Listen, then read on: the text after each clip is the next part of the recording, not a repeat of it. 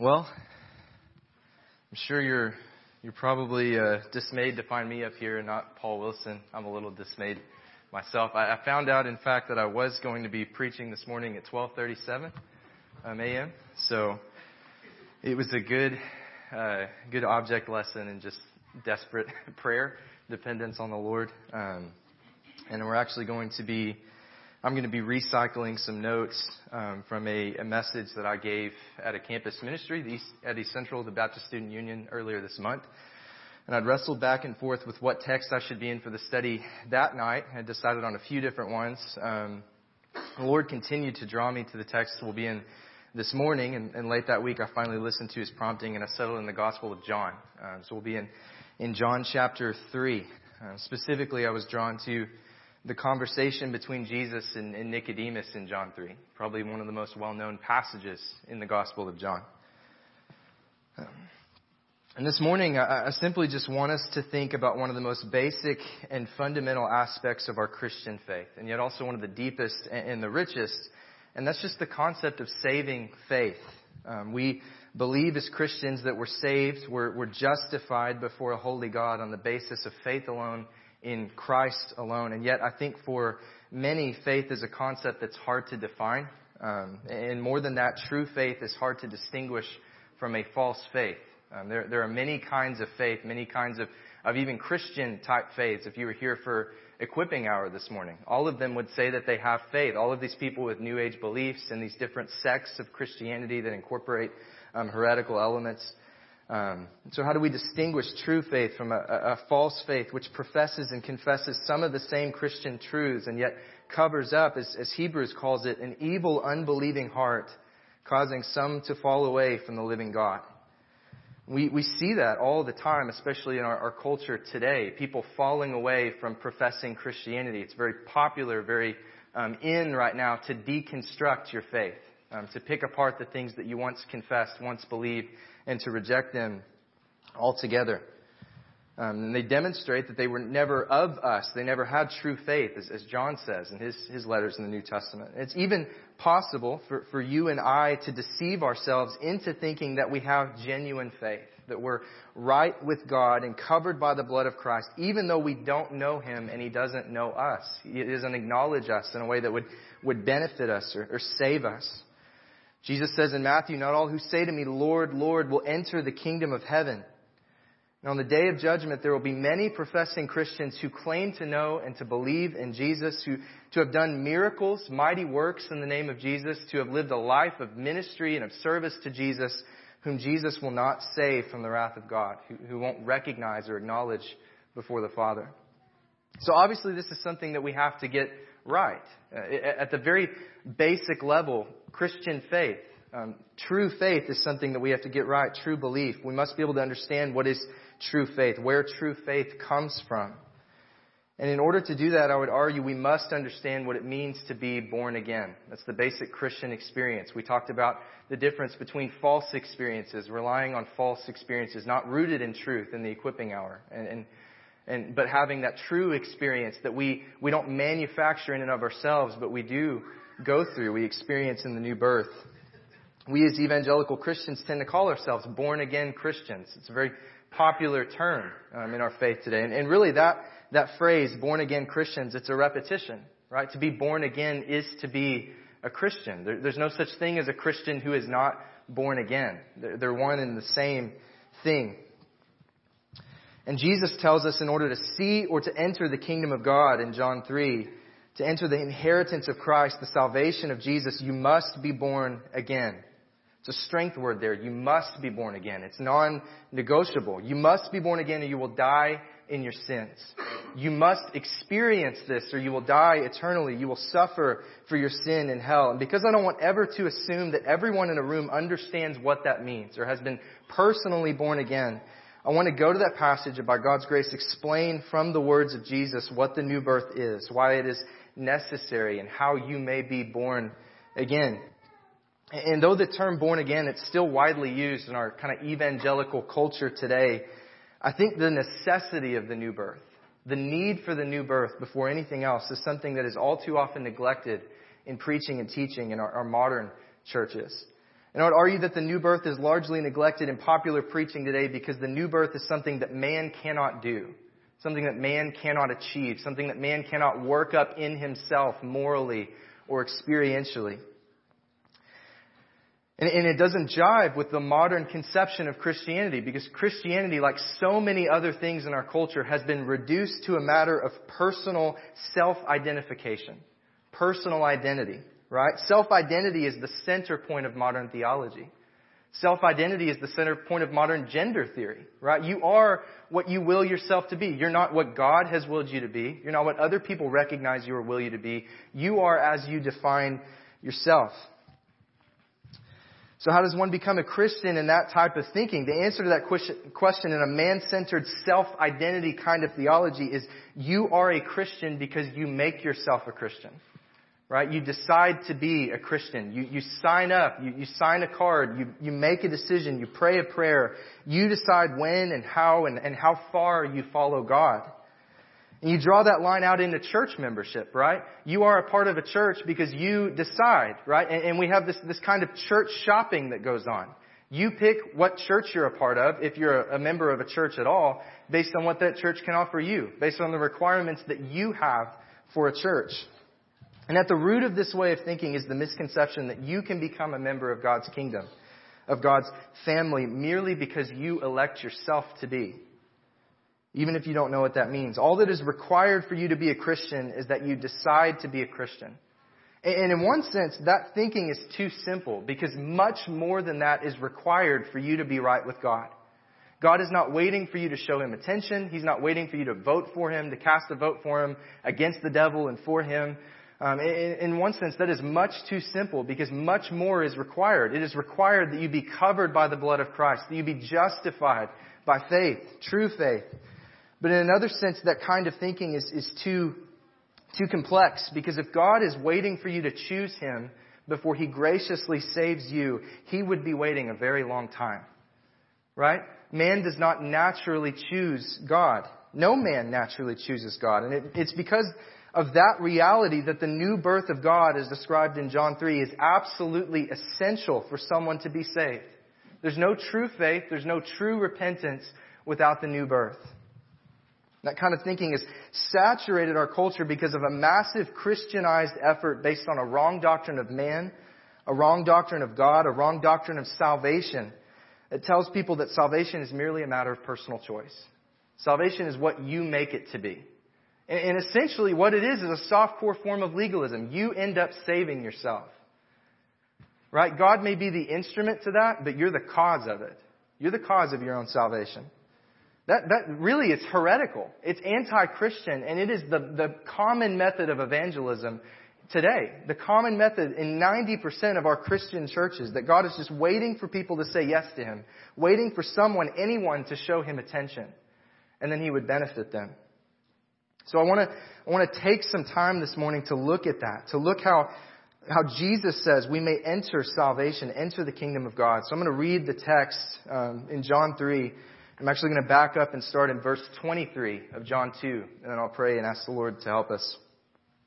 But starting in verse 23, it says, "Now when He," meaning Jesus, "was in Jerusalem at the Passover, during the feast, many believed in His name when they saw His signs which He was doing. But Jesus, on His part, was not entrusting Himself to them, for He knew all men, and because He had no need that anyone bear witness concerning man, for He Himself knew what was in man. Now there was a man of the Pharisees named Nicodemus, a ruler of the Jews. This man came to Jesus by night and said to Him, 'Rabbi, we know that you have come from God as a teacher, for no one can do these things that you do unless God is with him.' Jesus answered and said to him, 'Truly, truly, I say to you, unless one is born again, he cannot see the kingdom of God.' Nicodemus said to Him, 'How can a man be born when he is old? Can he enter a second time into his mother's womb and be born?' Jesus answered, 'Truly, truly, I say to you, unless one is born of water and the Spirit, he cannot enter the kingdom of God. That which has been born of the flesh is flesh. That which has been born of the Spirit is spirit. Do not marvel that I said to you, you must be born again. The wind blows where it wishes, and you hear its sound, but do not know where it comes from and where it is going. So it is with everyone who has been born of the Spirit. Father, I thank you for this time together that we have in your word. I pray, Lord, for Paul and Randy and their families, God, that you would heal them quickly, God, that you would ease their pain, their sickness, God. I pray that you would encourage us together in your word, Lord, that you would be strong in my weakness. You would be wise in my foolishness, Lord, that you would be with my mind and my mouth. Keep me from teaching, preaching things which are not in accordance with your word. Lord, I pray that you would convict us where we need it, encourage us and comfort us in Christ where needed, Lord, that the name of Christ would be exalted in our worship together in your word this morning. It's in Jesus' name that I pray. Amen. All right, so as we approach this text this morning, I think it's important to keep in mind that the chapter divisions and the verses that we have in the Scripture are not original, right? They're not inspired. They're a great tool. They're added to help us reference Scripture, to help us memorize Scripture. But sometimes they have kind of the opposite effect, and they can, in our minds, sort of break up our reading of Scripture. And we think that literary units in the text begin at the chapter divisions. So for many people, when they're starting to read the conversation between Jesus and Nicodemus, they start in chapter 3, verse 1. That's where the literary unit starts in their minds.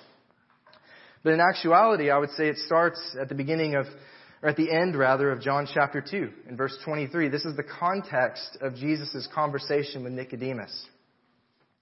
And we see there the context is his ministry in Jerusalem at the time of the Passover. And it says this, "Now when Jesus was in Jerusalem at the Passover during the feast, many believed in his name when they saw his signs, which he was doing. But Jesus on his part was not entrusting himself to them, for he knew all men.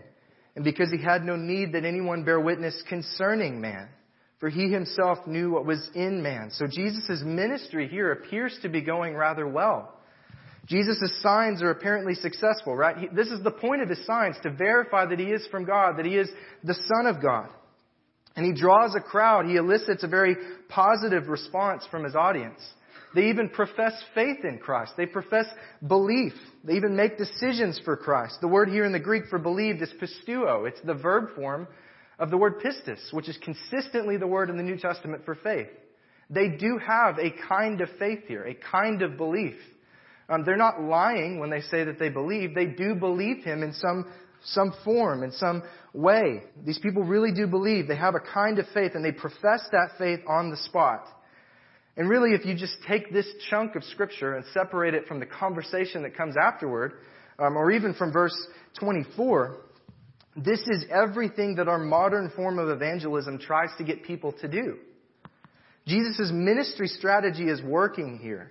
He's drawn people in with the signs, and he's convinced them of his truthfulness with the evidence. He's persuaded them to choose him, to believe in him. And if these people were in some of our churches today, we would have marched them down the aisle.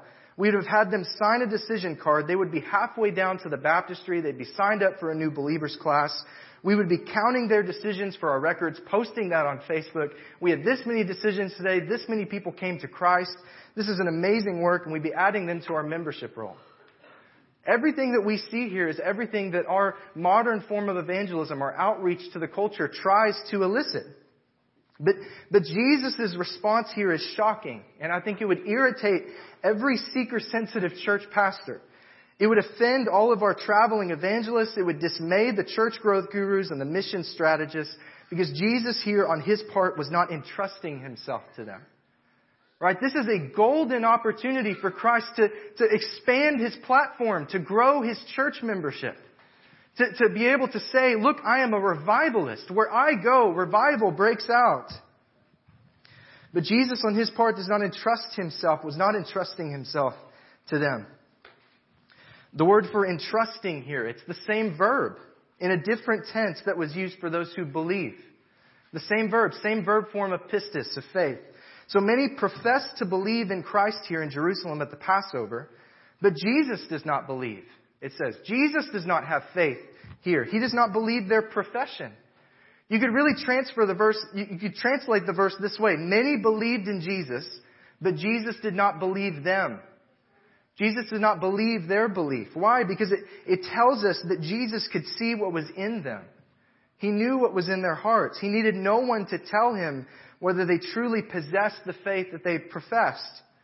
So there is here in this passage on the part of the Jews in Jerusalem a kind of faith that does not save, a kind of faith that Jesus does not accept, that Jesus does not believe.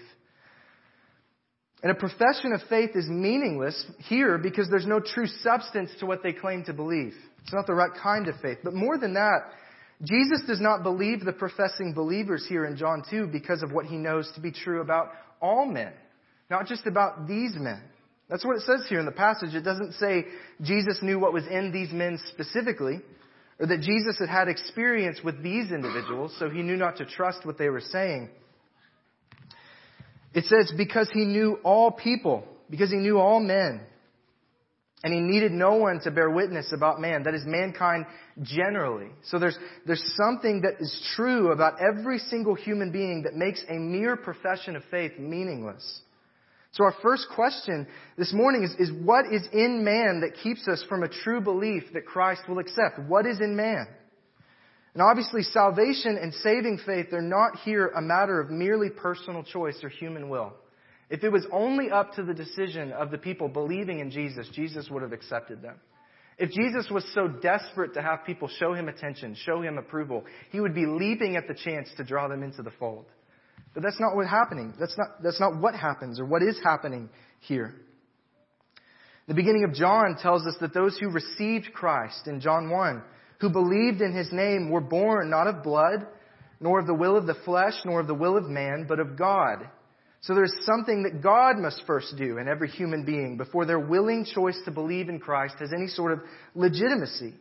You can't be saved or receive Christ merely by making a profession of faith, by praying a prayer, making a decision. There's something else that is required, something else that makes man a Christian, something begun and completed by God. And there must be, true faith must be given by God because of what is already in man, what Jesus sees to be true in man. And what Jesus knew to be in man was the wickedness and the deceitfulness of every human heart. We see in John 3 verse 18, after the classic verse in verse 16 that we used to tell people that if they just choose to believe, they'll receive eternal life. The Holy Spirit says this through John.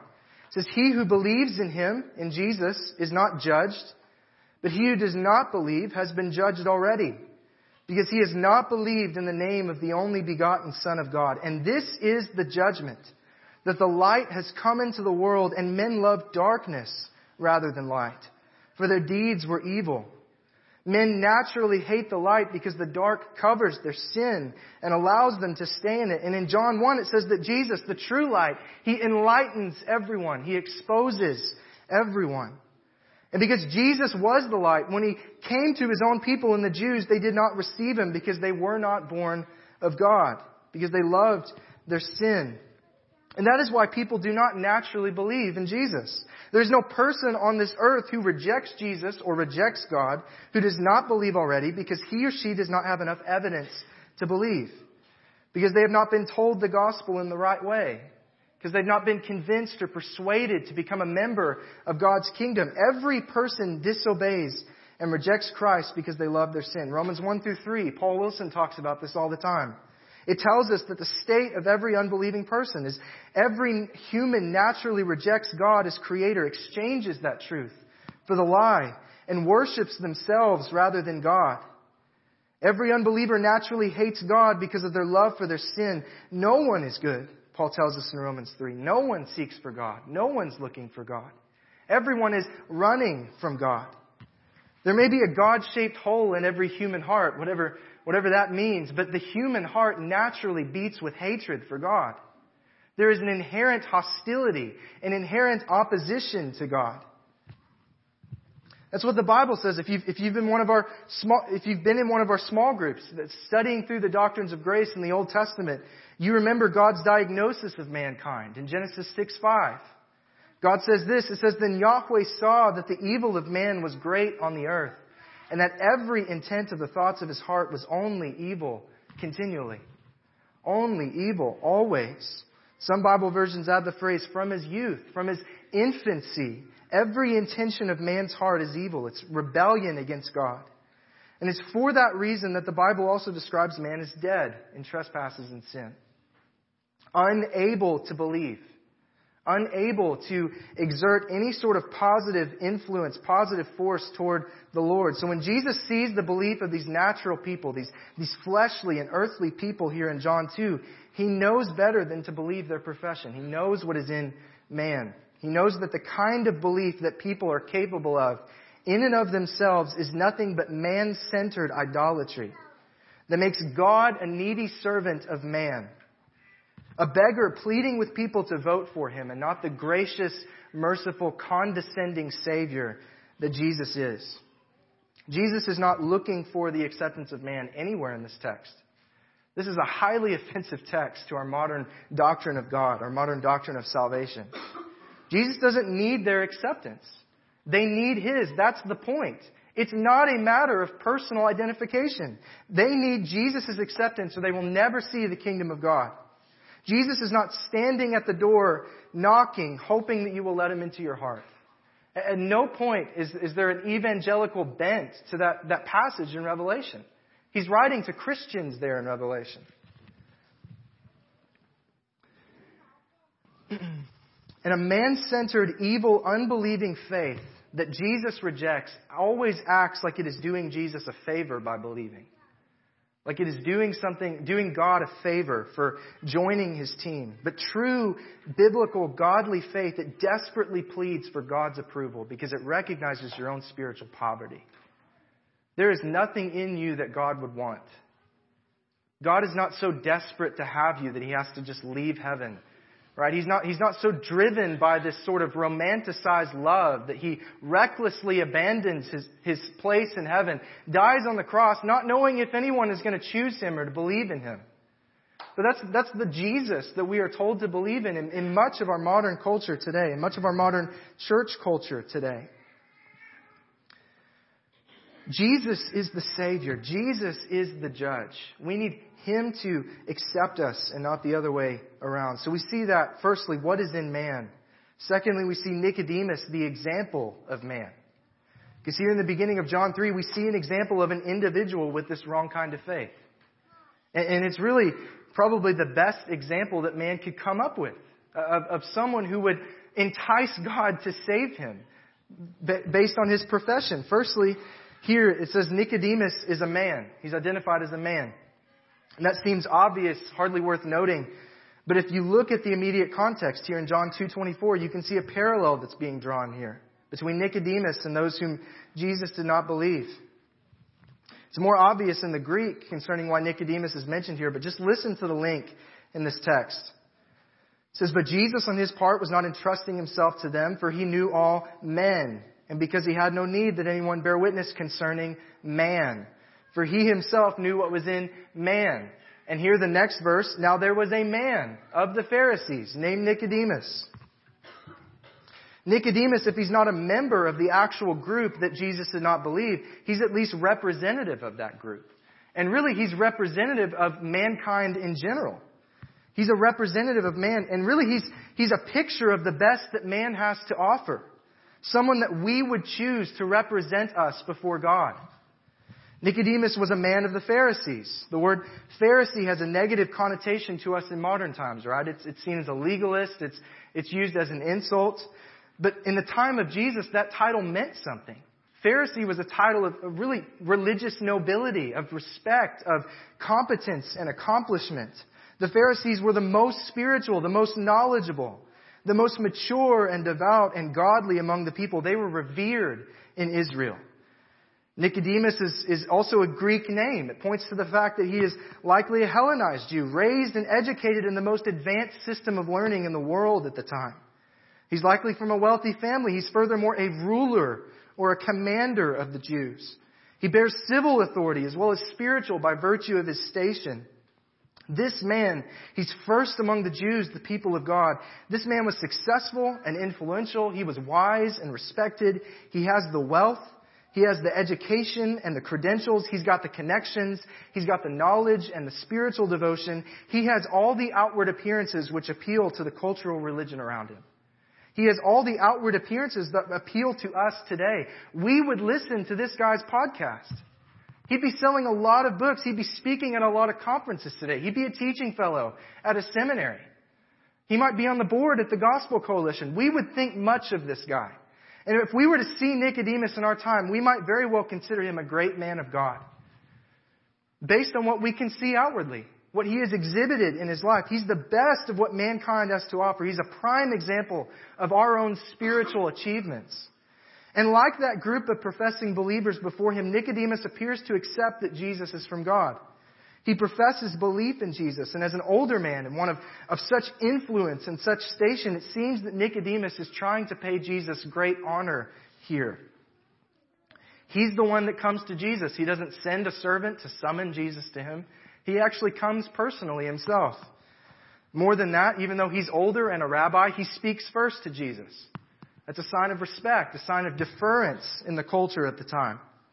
And he acknowledges him as a rabbi and a messenger from God. We see in verse 2, this man came to Jesus by night and said to him, Rabbi, we know that you have come from God as a teacher, for no one can do these signs that you do unless God is with him. It's a really nice thing to say to someone, right? That's a much more positive reaction than we see from the Pharisees through the rest of this gospel. A much more positive reaction than any of the other Pharisees had to say about Jesus. And it would be natural for one of Nicodemus' stature to expect a similar honor, a similar compliment from Jesus in return. Right? Nicodemus has complimented Jesus very well. He's come to him, he's deferred to him, and now he is probably sitting here in his spiritual pride thinking, wow, what is Jesus going to say about me? How can Jesus repay this compliment in turn? But Jesus is not interested in what man or Nicodemus here has to offer. And he ignores the niceties, he ignores the conversation, and he gets straight to the heart of the matter in verse 3. It says, Jesus answered and said to him, Truly, truly, I say to you, unless one is born again, he cannot see the kingdom of God. Truly, truly, Amen, Amen. Jesus stresses the importance of what he's saying. And the phrase here, born again in this text, it's literally translated born from above. Truly, unless you are born from above, you will not see the kingdom of God. You cannot see the kingdom of God. And we see contextually, Nicodemus understands it as a new birth, a second birth. And he's shocked by it. Nicodemus is one of the most educated and cultured and accomplished, well-known, pious people of his time. He's devoted his life to studying the Scriptures and to seeing the kingdom of God come, to seeing the Messiah. I'd be willing to argue that Nicodemus' religious life outwardly would put ours to shame. His study of the Word of God, his time spent in the Word of God would dwarf ours today. But Jesus effectively dismisses every accomplishment and claim that Nicodemus had, and instead insists that only a new birth, a birth from above, a work of God is enough to see the kingdom. Right? Nicodemus is a rabbi himself. We can give Nicodemus enough credit here that he is not confused by the metaphor that Jesus is using. Right? He doesn't literally think that he has to go jump into his mother's womb to be born again. He's not trying to find where his mother lives. He's not trying to enact that physically. He is understanding the language that Jesus is using here. And Nicodemus challenges Jesus' statement. Here in verse 4, he uses another metaphorical question. Nicodemus said to him, How can a man be born when he is old? Can he enter a second time into his mother's womb and be born? Nicodemus is not confused here. He's offended by what Jesus is saying. He's struck by what Jesus is saying. John MacArthur paraphrases Nicodemus' protest this way when he says, I can't start all over. It's too late. I've gone too far in this religious system to start over. There's no hope for me if I must begin from the beginning. Nicodemus has spent his life doing things for God, doing things for the kingdom of God. And yet Jesus insists that unless God does something in Nicodemus, he will never see God. And we might have much the same protest to Jesus' statement if we really were to apply that to our own hearts. Jesus, I prayed a prayer, I invited you into my heart, and Jesus says, you must be born again. I walked an aisle. I signed a card. I was baptized. I lead a Bible study now. And Jesus says, you must be born again. Jesus, I give to the poor. I pay my tithe. I attend faithfully. I'm a member at a church. I serve the church. I pray and I read my Bible all the time. I'm going to seminary. And Jesus says, you must be born again. There is no spiritual achievement in this life that impresses God. There's nothing you can do that can impress God. There is truly no service in the sense of us giving a gift to God that we render unto God. Who has given God a gift that He can be repaid? The answer to that rhetorical question is no one. No one can give God a gift. Right? I heard during the Christmas season this year from a couple different pastors near our town. The phrase was, this Christmas, give God the greatest gift you could ever give Him. You. And I have to admit, I saw it on Facebook and I really had to restrain myself. That old stage cage Calvinist was like roaring up in me and I was like, man, I'm gonna really comment and take this apart. But I mean, really, isn't that the bent of most people's faith? I have given God a gift, myself. Here I am, God. I surrender to you, God. Here is all that you've ever wanted. Here is what you died for, God. Here I am. And Nicodemus is essentially offering himself there when he comes to Jesus at night. And Jesus is saying, I'm not interested in what you can offer me. There is something you must receive, something you must experience, something that God must do. See, it doesn't matter whether you're old or young, elite or common, religious or pagan, a professing Christian or a staunch atheist. If you have not been born again, you're dead in your sin. Full stop. It doesn't matter how religious you are, how accomplished you are, how educated you are, how well schooled in theology you are. Unless you are born again, you are dead in your sin and you are on your way to hell. That's the truth. That's the reality. That's what we must proclaim when we preach the gospel. And we need to notice here that Jesus' statement concerning the new birth, it's not a command. It's a declaration. Jesus is not telling Nicodemus, see to it that you are born again. Make sure you get born again. Do what you need to do, Nicodemus, to get born again. He's not commanding Nicodemus to be born again here. He is telling Nicodemus, unless you are born again. Unless you are born again. He's not saying believe and you will be born again. Jesus is telling us that unless we are born from above, unless we are born from God, we cannot truly believe. And until that happens, it doesn't matter whether we profess belief or not. We are dead. So what can we do? What can Nicodemus do? That's essentially Nicodemus' question here to Jesus. If not this, then what? If doing this doesn't matter, then what can I do? What more can I do than what I've done? Jesus, do you not see this record of faithfulness that I have? What else can I do? If all this doesn't count, what can I do to see the kingdom? And Jesus answers in verse 5, not with the work of man, but with the miraculous work of God. It says, truly, truly, I say to you, unless one is born of water and the Spirit, he cannot enter the kingdom of God. Born of water and the Spirit. This verse is often misinterpreted. It's mistakenly understood as a reference to two experiences. A baptism of water, right? This is a really good proof text for those who believe that you must be baptized to be saved, right? You regenerate yourself, and this goes right back to the pride of man. You aren't born again? Well, just go get baptized and you can be born again. This is how you do it. This is what you can do to make yourself born again. And the second experience is often this later kind of esoteric baptism of the Spirit, which makes you a truly spiritual Christian. So you make yourself a part of the faith by what you do, by baptizing yourself. And then you wait for the Spirit of God to fall on you later. And that's where you truly become a powerful Christian, a Spirit-led Christian.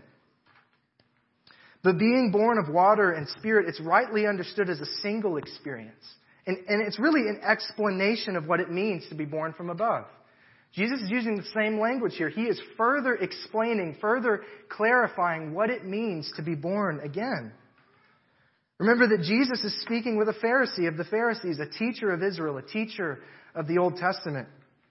And Jesus here is making a reference to the Old Testament.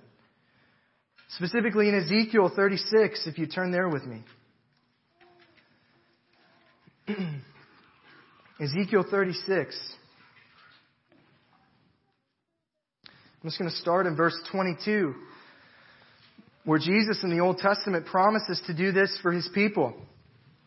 It says, "Therefore say to the house of Israel, thus says Lord Yahweh, it is not for your sake, O house of Israel, that I am about to act, but for my holy name, which you have profaned among the nations to which you have come. I will prove the holiness of my great name, which has been profaned among the nations, which you have profaned in their midst. Then the nations will know that I am Yahweh, declares the Lord Yahweh, when I prove myself holy among you in their sight. And I will take you from the nations and gather you from all the lands and bring you into your own land. Then I will sprinkle clean water on you, and you will be clean. I will cleanse you from all your uncleannesses and from all your idols. Moreover, I will give you a new heart and put a new spirit within you. And I will remove the heart of stone from your flesh and give you a heart of flesh. I will put my spirit within you and cause you to walk in my statutes. And you will be careful to do my judgments. And you will inhabit the land that I gave to your fathers. So you will be my people, and I will be your God." This is what happens in the new birth. The birth from above. It's something initiated and performed by God, not for the sake of His people, but for the sake of His own name. It's performed on God, something performed by God, something initiated and performed by God on guilty sinners in order to save them for His own glory. He sprinkles us with clean water. He takes away our sin and places it on the shoulders of Christ on the cross. He gives us new hearts that love Him instead of hating Him. He makes us willing and able to believe, willing and able to obey. He makes us spiritually alive. And it's that miracle of new birth that Paul summarizes in Ephesians chapter 2. Turn there with me. Ephesians chapter 2, starting in verse 1. Where Paul says, "And you were dead in your transgressions and sins in which you formerly walked, according to the course of this world, according to the ruler of the power of the air, the spirit that is now at work in the sons of disobedience, among whom we all also formerly conducted ourselves in the lusts of our flesh, doing the desires of the flesh and the mind, and were by nature children of wrath, even as the rest."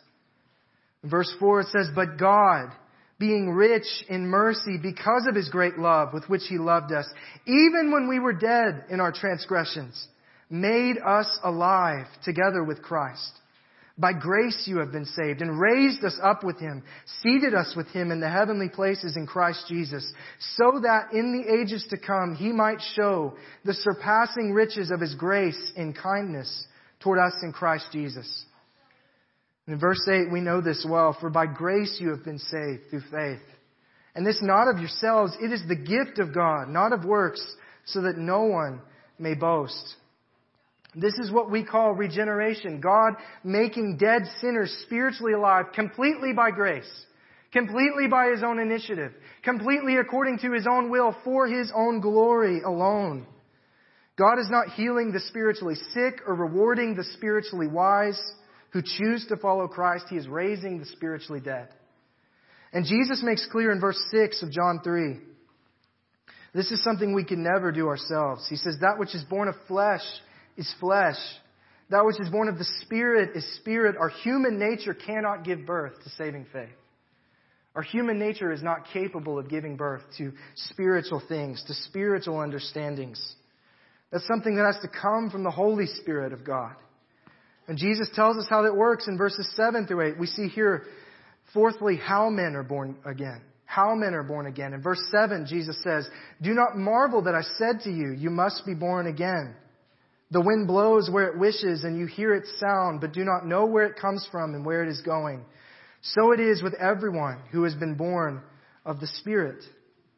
Jesus plainly says here that this work of regeneration, this birth from above, is the work of the Holy Spirit according to His own will, in His own time, and in whom He chooses. We see that God decides who will be saved and not man. Salvation belongs completely to our God and to the Lamb.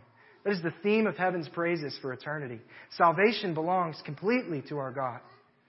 And that's the truth here in regeneration. Salvation belongs completely to our God. God decides the extent of salvation. God decides the comprehensive nature of salvation. God decides the recipients of salvation. It is all of God from beginning to end. The Spirit, it says here, and it's not comparing, we talked about the New Age earlier this morning, the impersonalization of the Holy Spirit. The Spirit is not being compared to the wind here. Right? The Holy Spirit is not a wind. He is not a force. He is a He. He is God. He is the third person of the Trinity. And that's why Jesus is saying this here. It is according to the Spirit's will. But what is being compared to wind is our conversion. Because it's inward, it's secret, we don't see it happening, but we see its results. And just as God commands the wind, we don't command the wind. God commands the wind. God makes the wind blow. So the Holy Spirit commands salvation and commands conversion and regeneration. The Holy Spirit brings new life inwardly and secretly, but just as the effects of the wind are obvious to us, so it is with the Holy Spirit's inward working. Because He produces obvious outward change in the one who is born again. And that's the biggest difference between the gospel of salvation by God's converting grace and the man-centered gospel of salvation by human decision. Right? God's grace in regeneration does not stop at conversion. God's grace in regeneration continues to work in sanctification. And those who are truly converted, and those who are truly converted are made inwardly and outwardly more like Jesus Christ. It's the same work of grace. See, we put these labels on different stages of that work, but it is one work of salvation. One work of grace. That God begins, God initiates, God continues, and God completes. They are made morally, those who are sanctified, they are made morally what they are already declared to be legally in justification. But a doctrine of salvation through human will, it doesn't offer anything of lasting power or of transformation for the Christian life after conversion. If you were converted by human will or human decision, all you have is human will to help you live the Christian life. That's all you have to persevere.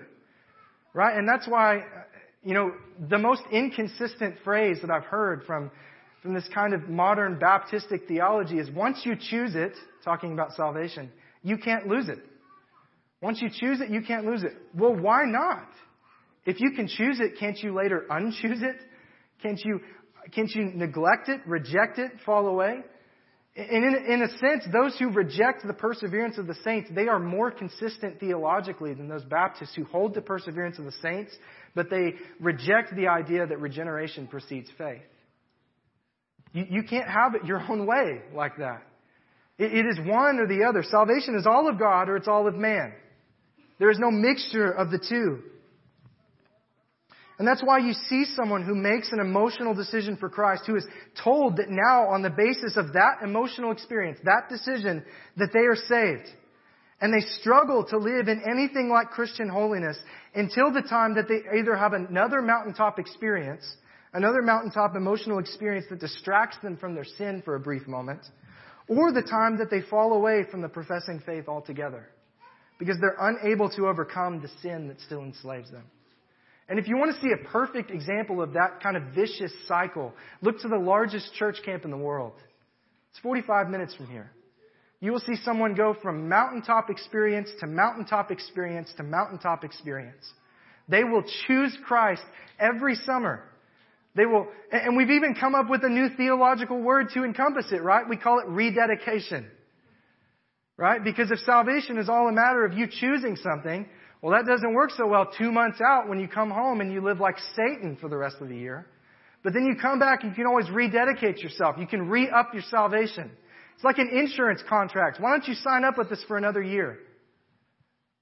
That's the human doctrine of salvation right there. And it's a vicious cycle because what it leads to is either someone who is addicted to those emotional experiences. Their assurance, their hope of salvation only lies in events.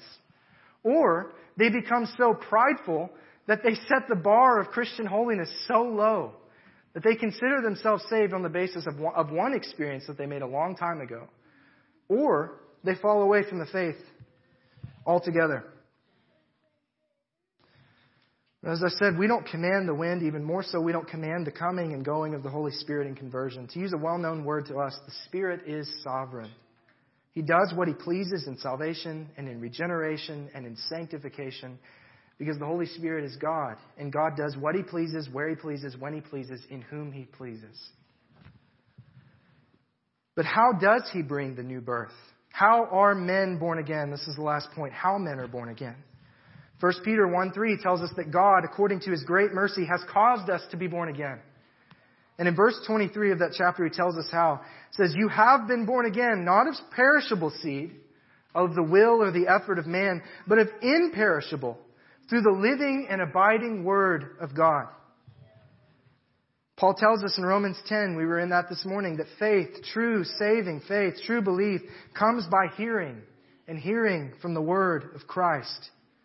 The Holy Spirit, He takes the gospel of salvation in Jesus, the rescue from the penalty of our sin before a holy God through the perfect life and sacrificial death and victorious resurrection of Christ. He takes the truth about God's law, the conviction of our sin, the condemnation that we are under for those who do not already believe in Christ.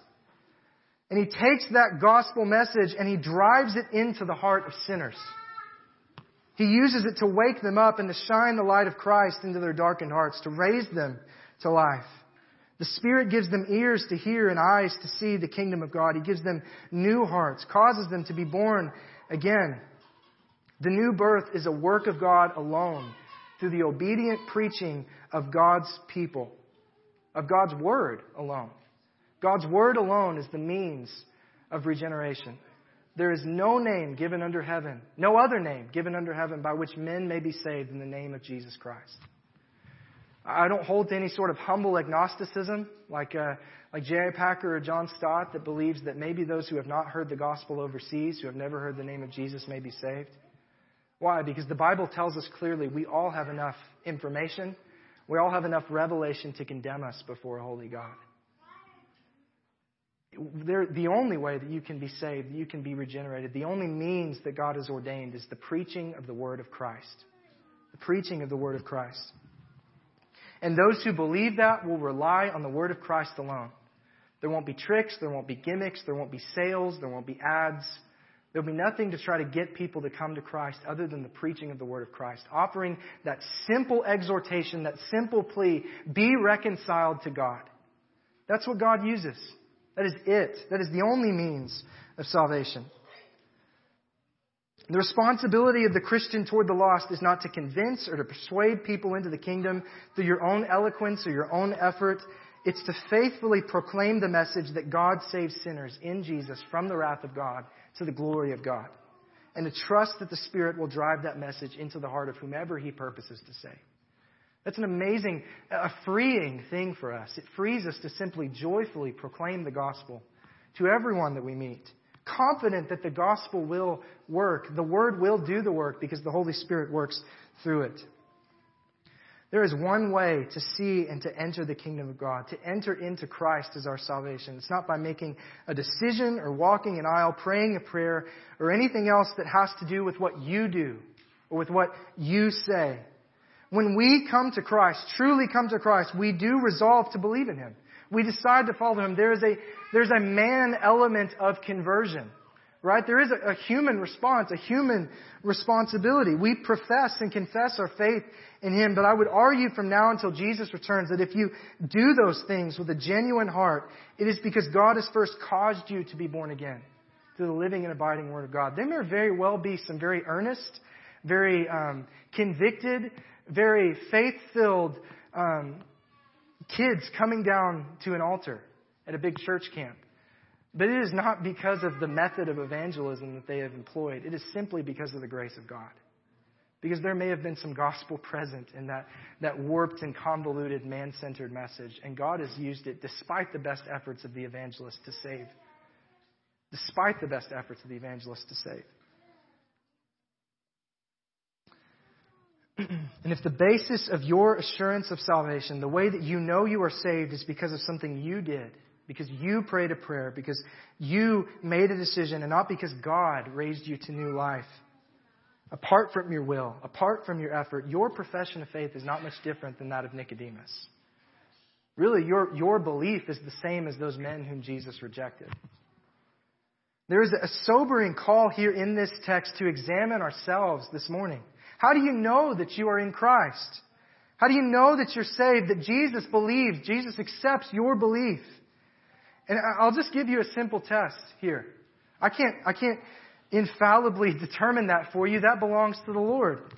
But if your answer to that question, how do you know you're saved, begins with the word I prayed a prayer, I made a decision, I resolved to follow Christ, I believed back in the summer of 1992, I did this, I was baptized, I believed, instead of beginning with the word God.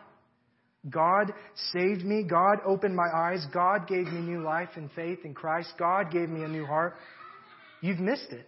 If your answer to that question begins with I and not God, you have missed it. Your faith is not genuine. It's not enough to say that you believe. It's not enough to believe in the wrong way. The salvation of Christ and the kingdom of God are not matters of self-identity. They're matters of Christ's identity. We must be taken up into Christ. You don't get to just declare yourself a member of the kingdom. You must be born again. You must be raised to life. You must be given a new heart, new desires. It is a sad reality that there's nothing more common in the church today than the unregenerate Christian. The Christian who lives like the world, who loves like the world, who speaks like the world, who laughs like the world, who is enslaved to sin and lust and the flesh like the world, and yet believes himself to be a Christian because some preacher led him down an aisle and through a prayer and declared him to be saved regardless of whether the Spirit had done anything in his heart. That is the most common version of a Christian that we have in our country today. It is I would say it's the biggest false gospel, the biggest heresy that we have in our church today, in the church today, rather. Jesus uses a strong word when he says, you must be born again. You can't cause the new birth in yourself, but you can seek it if by the grace of God you are given ears to hear what I'm saying to you. Cry out to God this morning. Seek Him while He may be found. Cast yourself on His mercy. Repent of your pride if you need to. Your pride in your own religious accomplishments. And you need to. We all need to repent of that pride. Ask Him to give you a new heart and new desires, a love for the Lord Jesus and not for your sin. Because without God doing that in you, you will die in your sin. Right? If you truly pray that prayer, asking the Lord for a new heart, for new desires, if you're praying that, it's because God is working in you. Because God has worked that in you. When you drink from the man-made well of human decisionism, you will always thirst again. You'll always come back to that drink again and again, going from event and conversion experience to conversion experience because your true need has not been met. Your true need has not been met. You are still thirsty. You're still under God's wrath. You're still dead in your sins. And over time, you may become desensitized to that thirst. And you reckon yourself to be a Christian falsely because of any one or any number of those manufactured experiences. But your need is still there. But if by God's grace you are made alive in Christ through the Word of God, you will never thirst again because in you is placed a fountain of living water welling up to new life. God's grace in you through Christ will continue to grow and develop, and there will be no question of your true spiritual state. Because the results, the fruit, the effects of the wind, the effects of the Spirit's conversion will be obvious to all, including to you. Examine yourself this morning. How do you know that you're saved? Are you born again? It is not of human will, of blood, of human will exertion. It is only of God that we may be saved. Only of God that men become Christians. If you bow with me. Father, I thank you for this day. I thank you for the communion of the saints, Lord, the fellowship that is so sweet because we have unity in you. I thank you for your word, your faithfulness to your word despite the weakness of the vessel, God. I pray that you would grow us together into saving faith, maturity in Christ, fruitfulness, Lord, born of a true faith, a true belief, a true repentance in Christ alone. Lord, I praise you. I praise you for the fact that salvation belongs only to you, solely to you, God. That you have saved us not because of our own efforts, but because of your grace, despite our efforts, God.